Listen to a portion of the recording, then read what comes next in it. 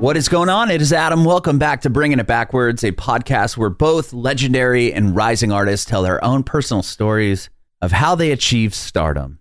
On this episode, we had a chance to hang out with Abbey Cone over Zoom video. Abbey was born and raised in Texas. She grew up just outside of Fort Worth in the Dallas-Fort Worth area. And she tells us about how she got into music. She started singing at a very early age.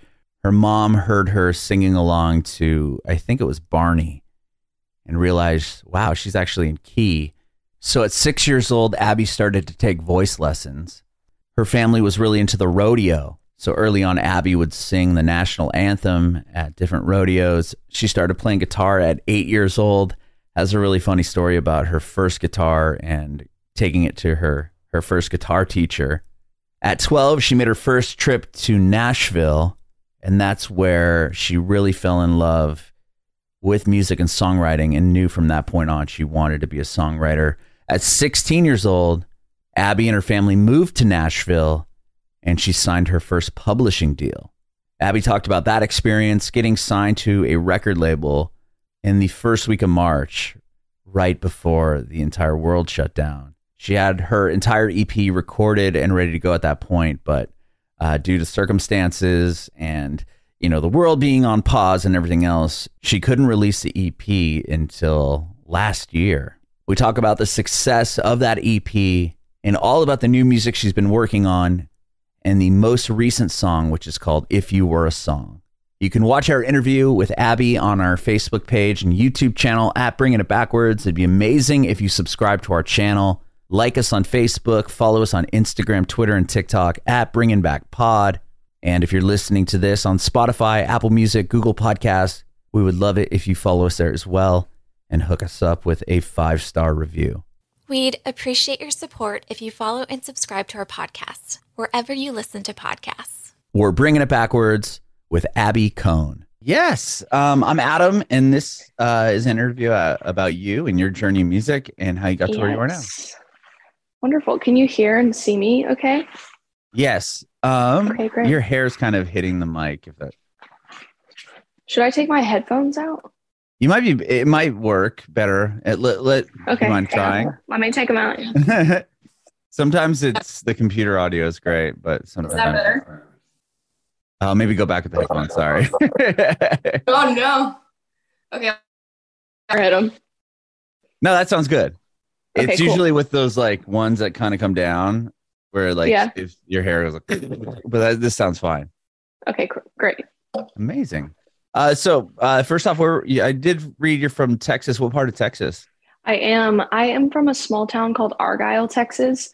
Okay. For people who don't know Texas, I just say Fort Worth, but Argyle is north of Fort Worth. Kind of sometimes people will know it's by UNT, University of North Texas, like Denton, Texas. It's right next to there. Really small town. I've heard of Denton, Texas. Actually, I've heard, so that makes sense. I have family in Plano, Texas. Okay, yeah. Which is close. Kind of, I really think, close. Dallas-Fort Worth area. Yeah, DFW. Yeah, there you go. What was it like growing up there?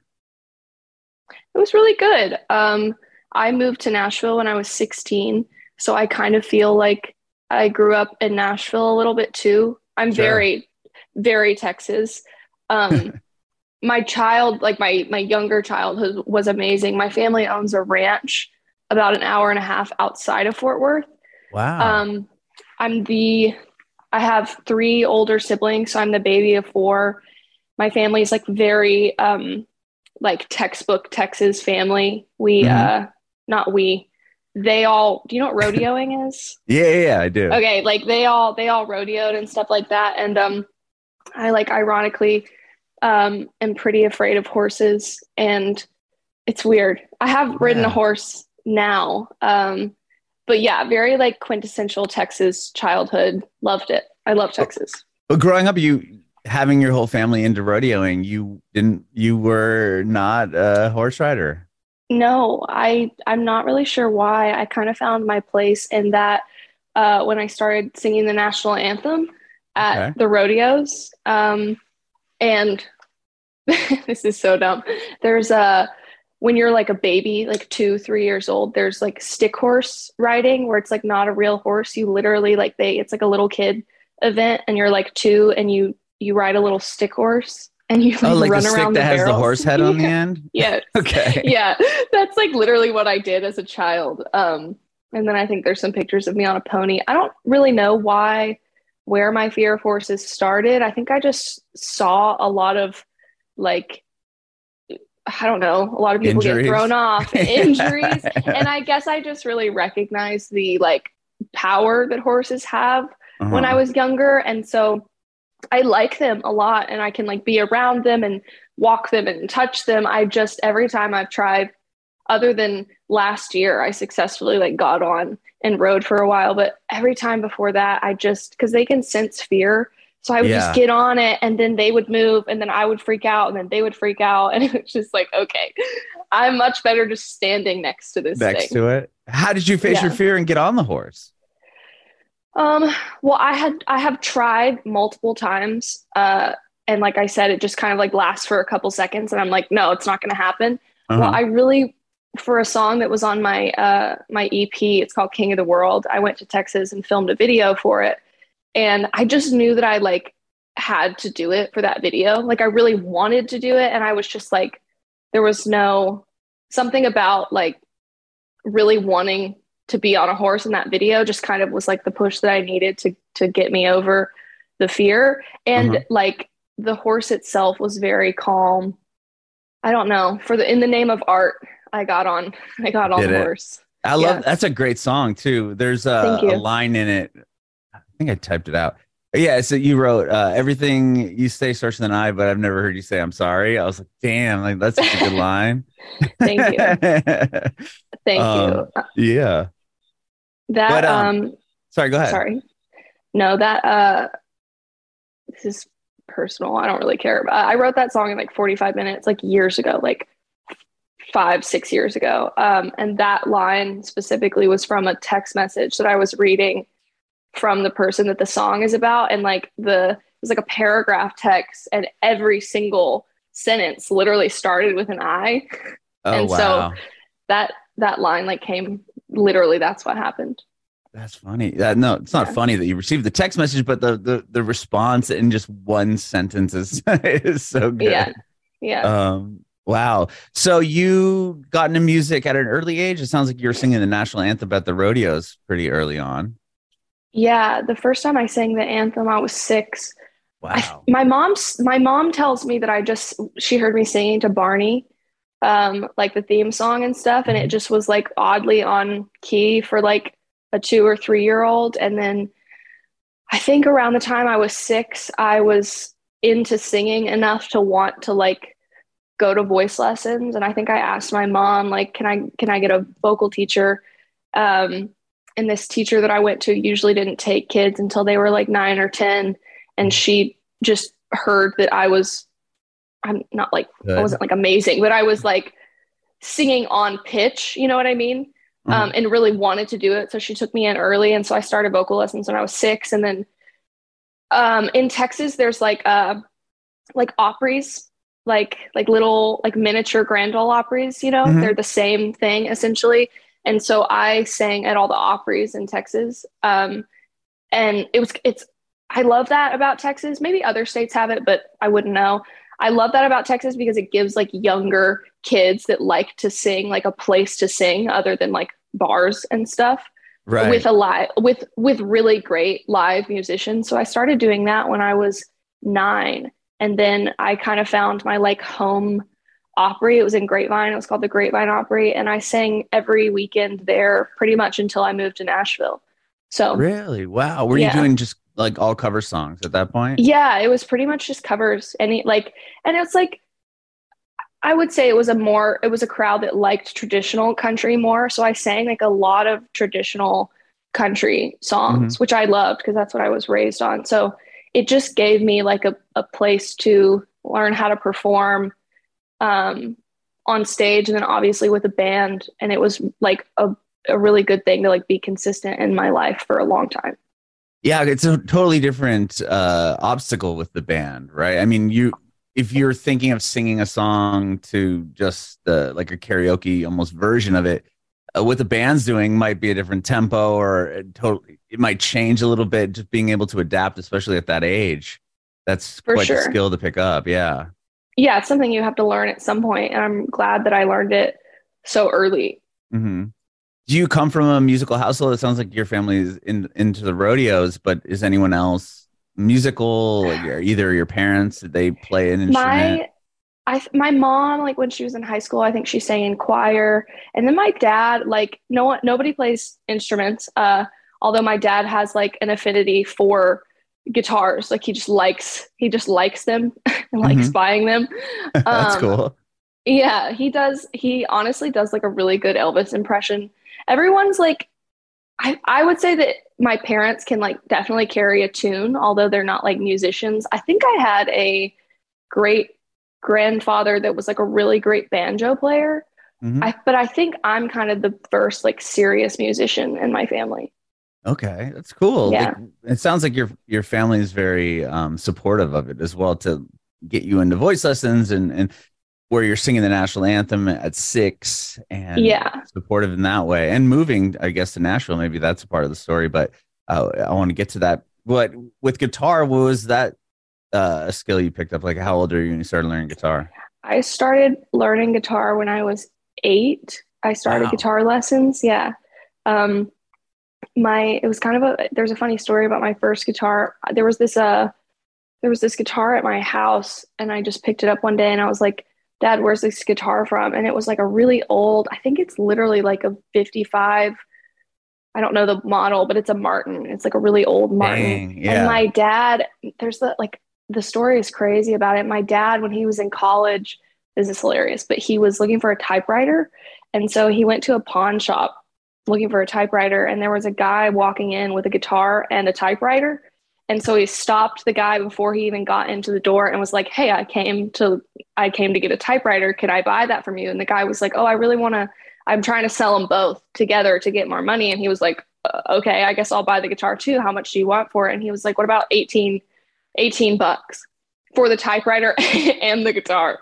And so this guitar, which is like, I'm sure worth a lot more today. Oh He my got it for like gosh.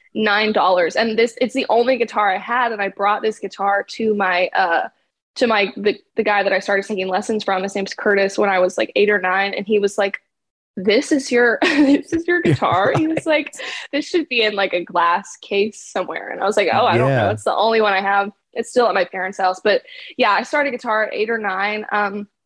Just really fell in love with it. I'm so glad I started learning really early. Yeah. Oh my gosh. A 50s Martin. That's got to be worth thousands, I would imagine. Yeah, probably. That So when you guys realized that it was worth a lot of money, did you switch it out and get a different guitar? Yeah, I ended up Okay. getting I still play it. It's a God, I'm so bad with model numbers and Yeah, no everything. worries. My main two guitars I play right now are an Emmylou Harris Gibson, and then the Martin that I ended up getting when I was like 9 or 10, after I was like, "Oh yeah, I probably shouldn't play this anymore." Okay. Yeah. That's cool. So once you started learning guitar, were you learning then like doing cover songs, that playing maybe some of those ones that you were singing at the Opry? Yeah. The first song I learned on guitar was More Like Her by Miranda Lambert. Oh, cool. It's like kind of my I really learned that country, like a lot of country songs really are like 4 chords. Yeah. And so it was just like a simple song for me to learn.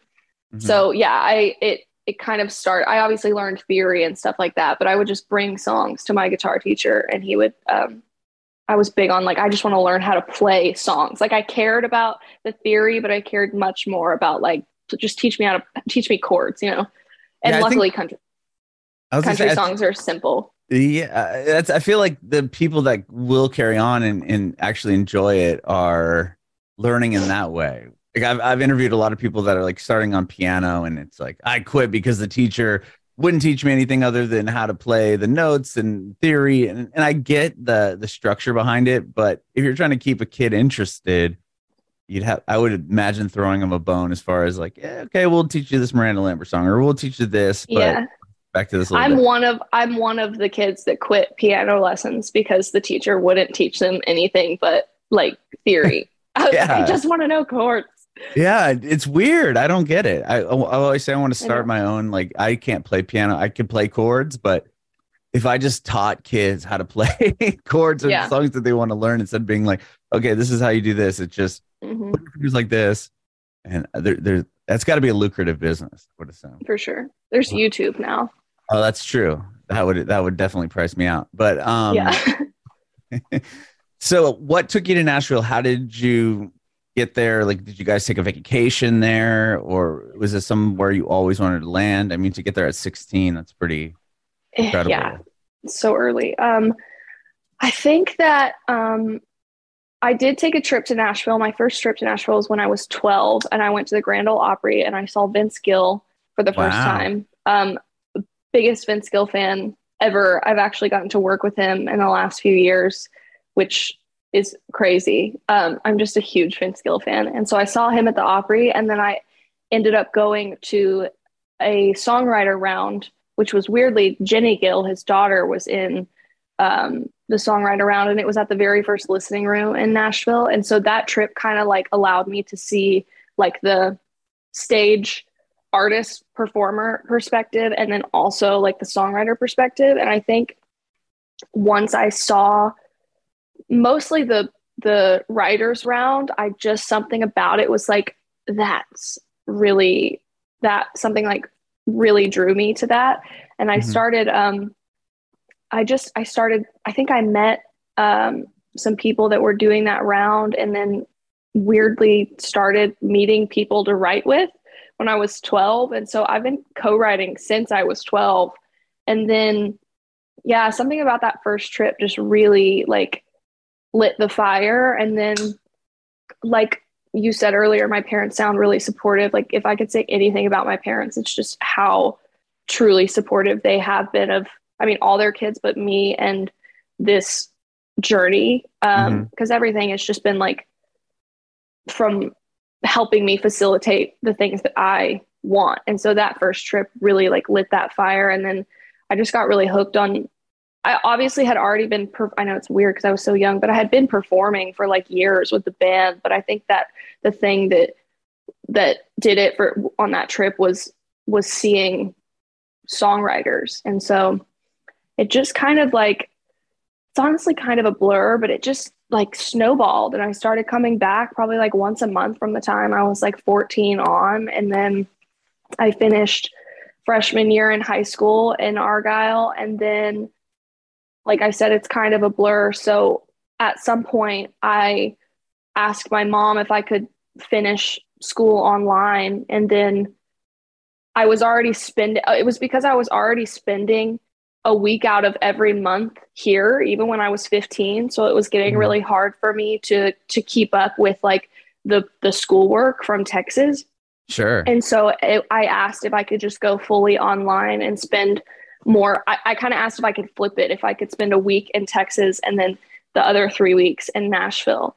And it just worked out. And I ended up getting a publishing deal here when I was 16 with a small company.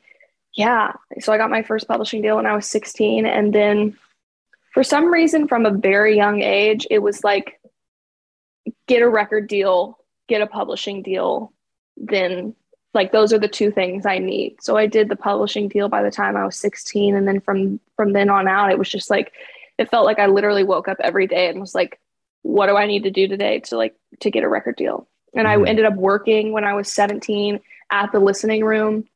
I was a hostess and I just met songwriters, and it kind of helped that I had a publishing deal to kind of give me that credibility. And then I just found my people and kept writing. Wow. I mean, at 12, having people allow you to write with them, that must have been a big deal, I would think. Like, if some 12-year-old girl was like, hey, I want to write a song with you. Well, most people would probably be like, okay, yeah, sure. But you were able to. I know. It's like I said, it's just a blur. I don't really remember how it all happened, but it did. That's so cool. And so once you get this publishing deal, are you then, because from what I gather from that, you get to write songs with people and pitch those to artists, right? You get signed on for for a publishing deal, not as an artist yourself? Is that kind of what it is? I can't remember. I feel like there's kind of two ways of thinking with that. From like a publisher perspective, it's like if you're signing a writer artist, I feel like it's kind of understood that they're probably going to write more for themselves. Okay. Versus it's kind of obvious, like if someone's just a writer or a writer artist, you know. Right. I personally would love a career like Julia Michaels to where I could write huge songs for other people, but then also put my own music out. That would be amazing for me. Mm-hmm. But I honestly was writing for myself even at 16. And what will you'd pitch? You were writing for yourself, but you'd also have to work and pitch songs to other people. It wasn't really, it was with a really small company, and I think that they kind of wanted to help me develop as an artist. So it was honestly, even though it was a publishing deal, it was still focused on my development as an artist, which I feel like a role of publishing nowadays is like, I feel like they do dabble in artist development too. That's so cool. It wasn't like a super writer focused publishing deal pitching for other artists. Like the company had an investment into developing me as an artist too. That's amazing. And were you then like, what was kind of, I mean, you get the publishing deal, which is a huge milestone in your story, but like after that, what was kind of the next big thing to happen to you, or what was the next stepping stone to elevate your career? Yeah, so about probably 16 to 20. So I was in that publishing deal for a couple years, and then I ended up getting another one when I was 18, and then I ended up signing a record deal I was in negotiations towards the end of 2019, but I ended up signing a record deal in March of 2020. Pre-pandemic, like, or yes, like full like, lockdown? Oh my gosh. No, like pre-pandemic. So that was fun. Yeah. Well, so, oh my gosh. So you get this deal finally, the thing you've kind of been hoping always for. Wanted. Yeah, always wanting. And then you're like, okay, awesome. I signed this record deal. Oh, now the world's shut down. Obviously, taking this, it was horrible for everybody, but having that opportunity, do you feel like it was kind of taken from you, or like, how did you adapt to that? So the EP that I have out currently, that I put out in April of 2022, I recorded that project in 2019 before I even got a record deal. And I was supposed to put that out in June of 2020. And then when the pandemic happened, everything got pushed until April of 2022. So yeah, it was hard in all the ways one could imagine. I think for me, like the biggest thing was like, oh no, this thing that I have wanted, the one thing I've wanted, is not panning out how I thought it would because of like the weirdest circumstances one could ever think of. Yeah.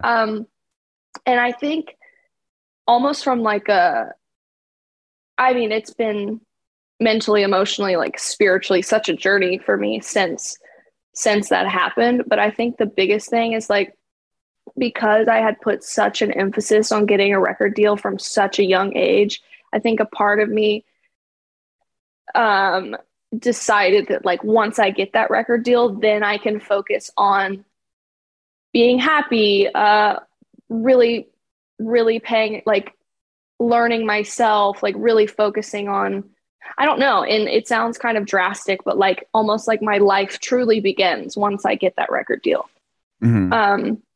And I've talked about this before, but just something about how much emphasis I put on it, then for it to not go how I planned it was just like, it really shook my reality. And so I had a really, really hard time for probably like 2.5 years, figuring out how to move forward, you know, how to even function kind of, just because nothing was happening. And I had this project that I thought was going to launch my career. And then although I'm very proud of it still, and I think it is the most, or was the most accurate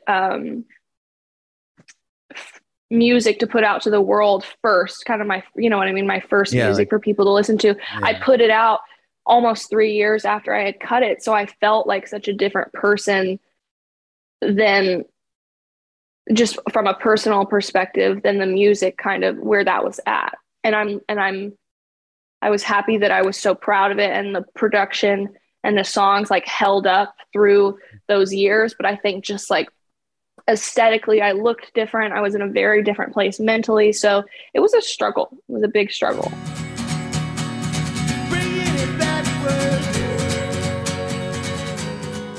A couple things about me. I am so indecisive, but I love to cook. That's why HelloFresh is perfect for me.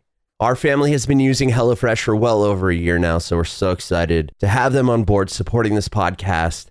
Typically, I'll go to the grocery store with absolutely no plan. No idea what I'm going to cook for the week, just going in there, kind of wandering down aisles, grabbing some things. I get home and realize I literally can make nothing.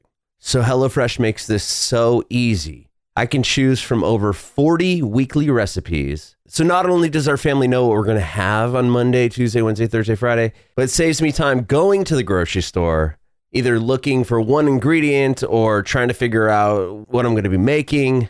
HelloFresh takes all of that hassle away by delivering fresh, pre-portioned ingredients so you have exactly what you need, which will help me save my time. And it'll also cut down on a bunch of wasted food. I don't need to go buy a huge thing of spice, and then I have to buy the big old tub of, whatever it may be. And then it sits in my cupboard, taking up space, never to be ever utilized ever again. This doesn't just go for our delicious dinners. I mean, we do pick from the 40 weekly recipes, but you can also choose from over 100 items to round out your order, like snacks, easy lunches, desserts, stuff for the pantry. Everything arrives in one box on a delivery day that I choose. It comes every Wednesday. I know it's coming. My kids even love HelloFresh. I have a 7-year-old and a 15-year-old, and just getting them to eat anything. Well, the 15-year-old, not so much, but the 7-year-old, so picky, loves the HelloFresh meals. Last night, we made the pineapple chicken tacos. It had some cabbage slaw, came with tortilla chips, green salsa. Delicious. And again, all the ingredients come in the bag. Everything is right there for you. HelloFresh cares about the quality. That's why their seasoned ingredients are picked at peak ripeness and travel from the farm to your house in less than 7 days. And right now, we're going to hook you up with 16 free meals plus free shipping. Go to HelloFresh.com/backwards16 and use the code backwards16 for 16 free meals plus free delivery. HelloFresh.com/backwards16. Use the code backwards16 for 16 free meals plus free shipping. HelloFresh, America's #1 meal kit.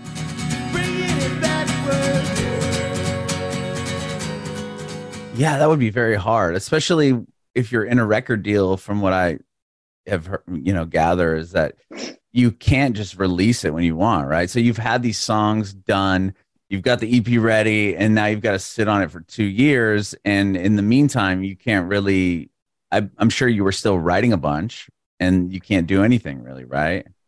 Man, I honestly was so down that for 2020, the entirety of 2020, I did not write a single song. I just couldn't really even get myself to write about what I was going through, which is really weird for me because that's all that I do. Mm-hmm. I think it was just so much for me that I wasn't ready to like get it out. I started writing again in January of 2021.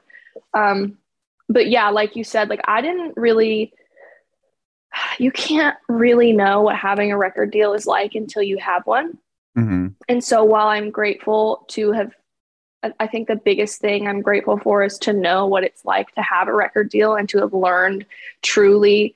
I didn't realize that when you sign a record deal, and this might sound silly, but I didn't know this, that you are given a release date, and that release date is based off of all of their other artists and what their release dates are. So if there's an artist that's bigger than you, that they have a record coming out, like you don't, like, you know what I mean? Like, yeah, they want to put that record out and do the promotion and all the stuff behind that precisely record. Yeah. And you get kind of it shelved like back. felt like the Hunger Games to me. Like I didn't realize that. And that was really, I just learned so much throughout that experience. Yeah. Well, you're an independent artist now, correct? I am. That's I've been huge. independent. So huge. Like I said, I learned so much from that experience, which I just am so grateful for, because now I can move forward knowing what, if I am to sign another record deal, like what to look for, what was missing, what I really want and need from that. You know, how it feels when it's not working versus how it should feel when it is working. Just all the things that are important to me. I've kind of honed in on that. And yeah, I've been an independent artist for about, I don't know, 7-8 months. I'm working up to putting out my first independent release this Friday. Yeah, I had a chance to hear the song. I'm going to talk to you about it. It's a really, really good song. Thank you. So it feels, I can't cuss on the show probably. Yeah, it you feels, can. You can say whatever you want. I was going to say it feels fucking amazing to There you go. just be able to put music out when I want to, and like to the music that I'm putting out like matches up to where I currently am as a human, because I wrote it 6 months ago and I cut it and I put a plan together, and like just that freedom is like what I feel like I deserve as an artist. And until I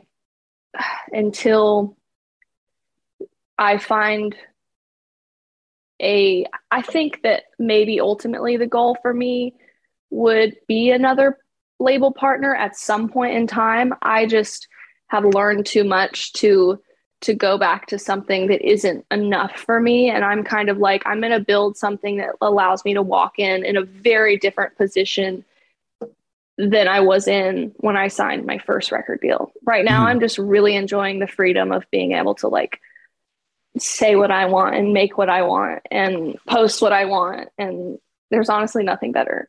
Yeah, it's interesting just because how the tables have turned in the music industry when it comes to those things. Like, sure, there's gatekeepers still, but there's also so much more freedom that could be had, especially if you're building your own brand with, you know, the power of the internet, right? I mean, you could get out your song and just as many listeners and as many fans as, you know, having a label or not. It's like, it's a little bit more level of a playing field. Obviously, some of those people have more connections and money to put into it, but still, like, it's the ability to build your own brand and your own thing is way more, I feel like, attainable in this day and age. Yeah, it's like if as an artist, if I'm not putting out music, what am I doing? You know, right? Like, it's like, as a creative person, if I'm not in a situation that is allowing me to consistently put out music, like, that's just,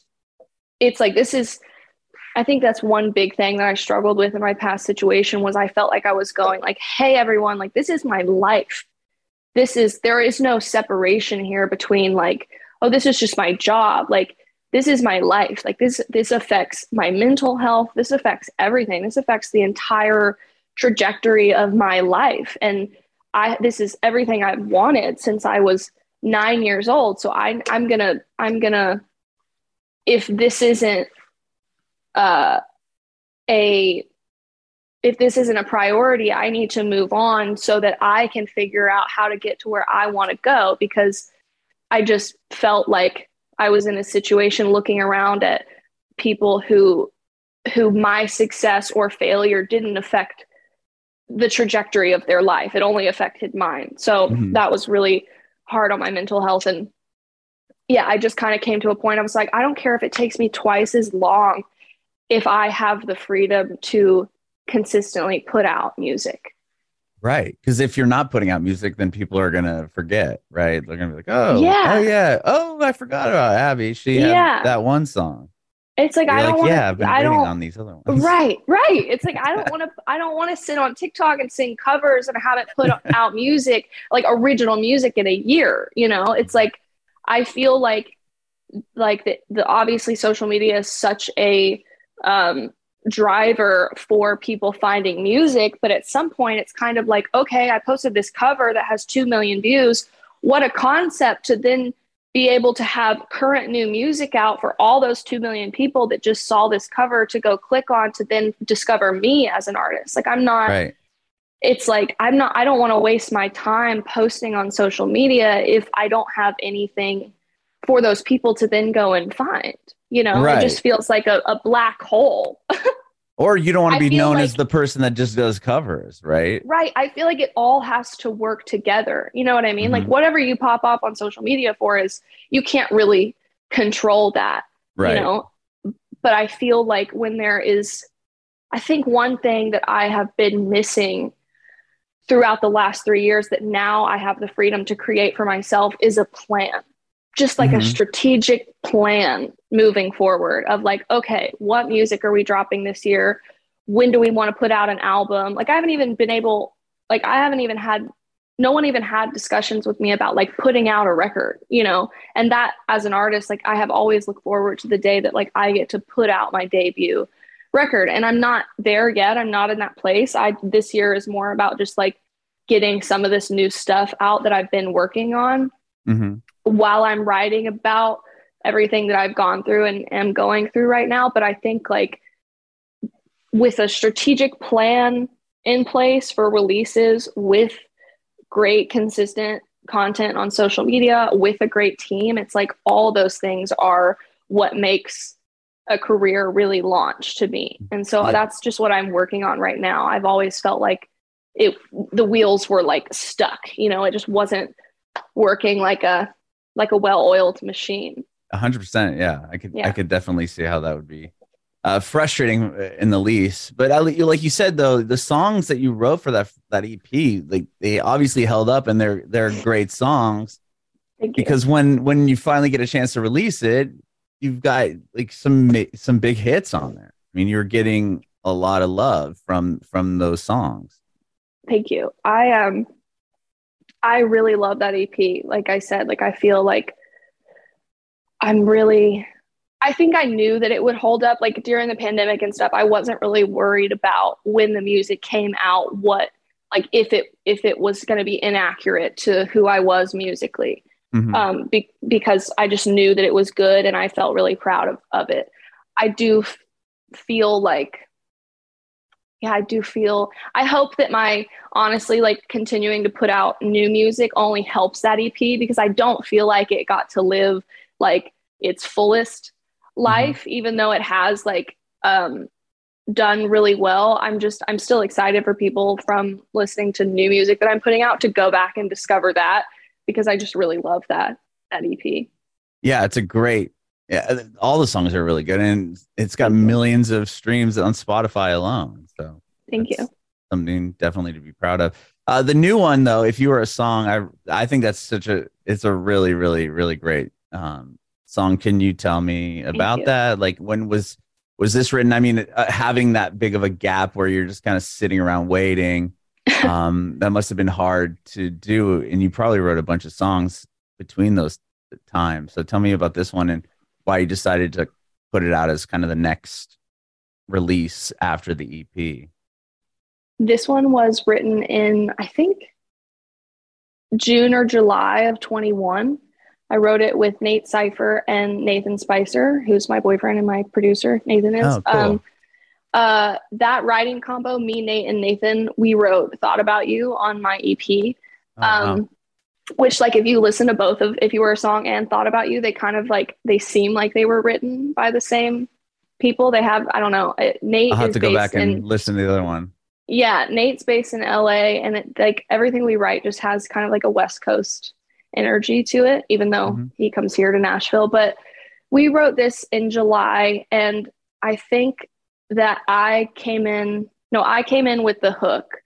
I'm mostly I try to come into a room with the hook. I love titles. And so I was just like, I don't know, guys, I think it would be cool if we wrote a song called If You Were a Song. Like, that sounds, at first I was like, before I even threw out the title, I was like, this is lame. Like, this is going to sound like a lame title, but it's like, I like that it's so basic And if we could do it in a way that's not written in a basic way and then produce like really cool and fresh, I was like, I would love the juxtaposition between such like a simple title and like a little less simple production. And so we just had a great time writing it.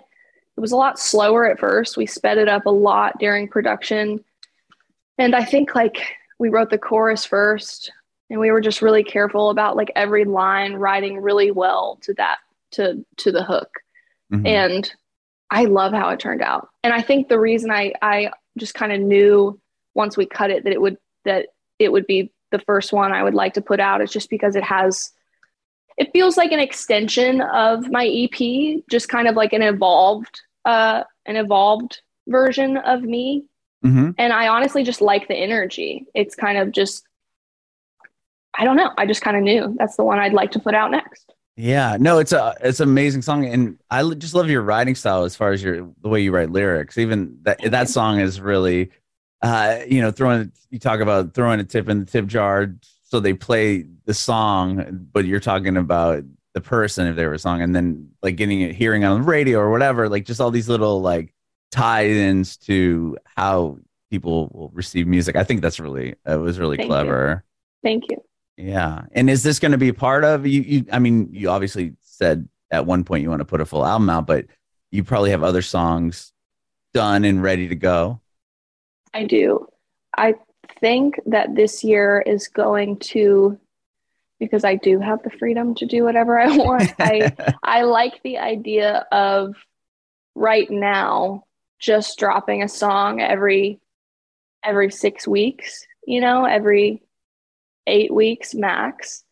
I don't love the format that kind of is a thing right now of like you drop 3 songs and then, or even 4, and then you drop one more and it compiles into like an EP. And it's like my EP is dropping on Friday, and I'm like, but I've already heard everything except for this one song. Except for one song. Like, I think they do it maybe for like algorithm or something. I don't know. I won't be doing that. I don't think, just because I don't love that for me personally. So I feel like ideal perfect world is I would just release singles this year, working up to an album in the first or second quarter of next year. And I don't know what that. So I think that I'm kind of considering from a writing perspective, everything that I'm currently writing right now is for that album, which really excites me. That's amazing. Yeah. And what you have coming up is so huge as well. You got CMA Fest you're playing. I saw that you're going to be doing Stagecoach, which is another gigantic. I mean, those are like the biggest country festivals.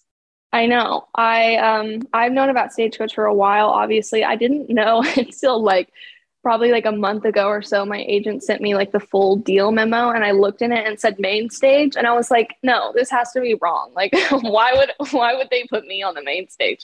And I just assumed this whole time I would be playing like a smaller stage or whatever.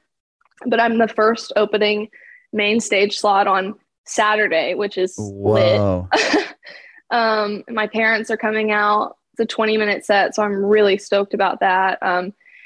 It's just like, honestly, the next couple of months have shaped up to have some really great shows. I've accepted some that I haven't really even announced yet. They're kind of more like Nashville industry-ish vibes.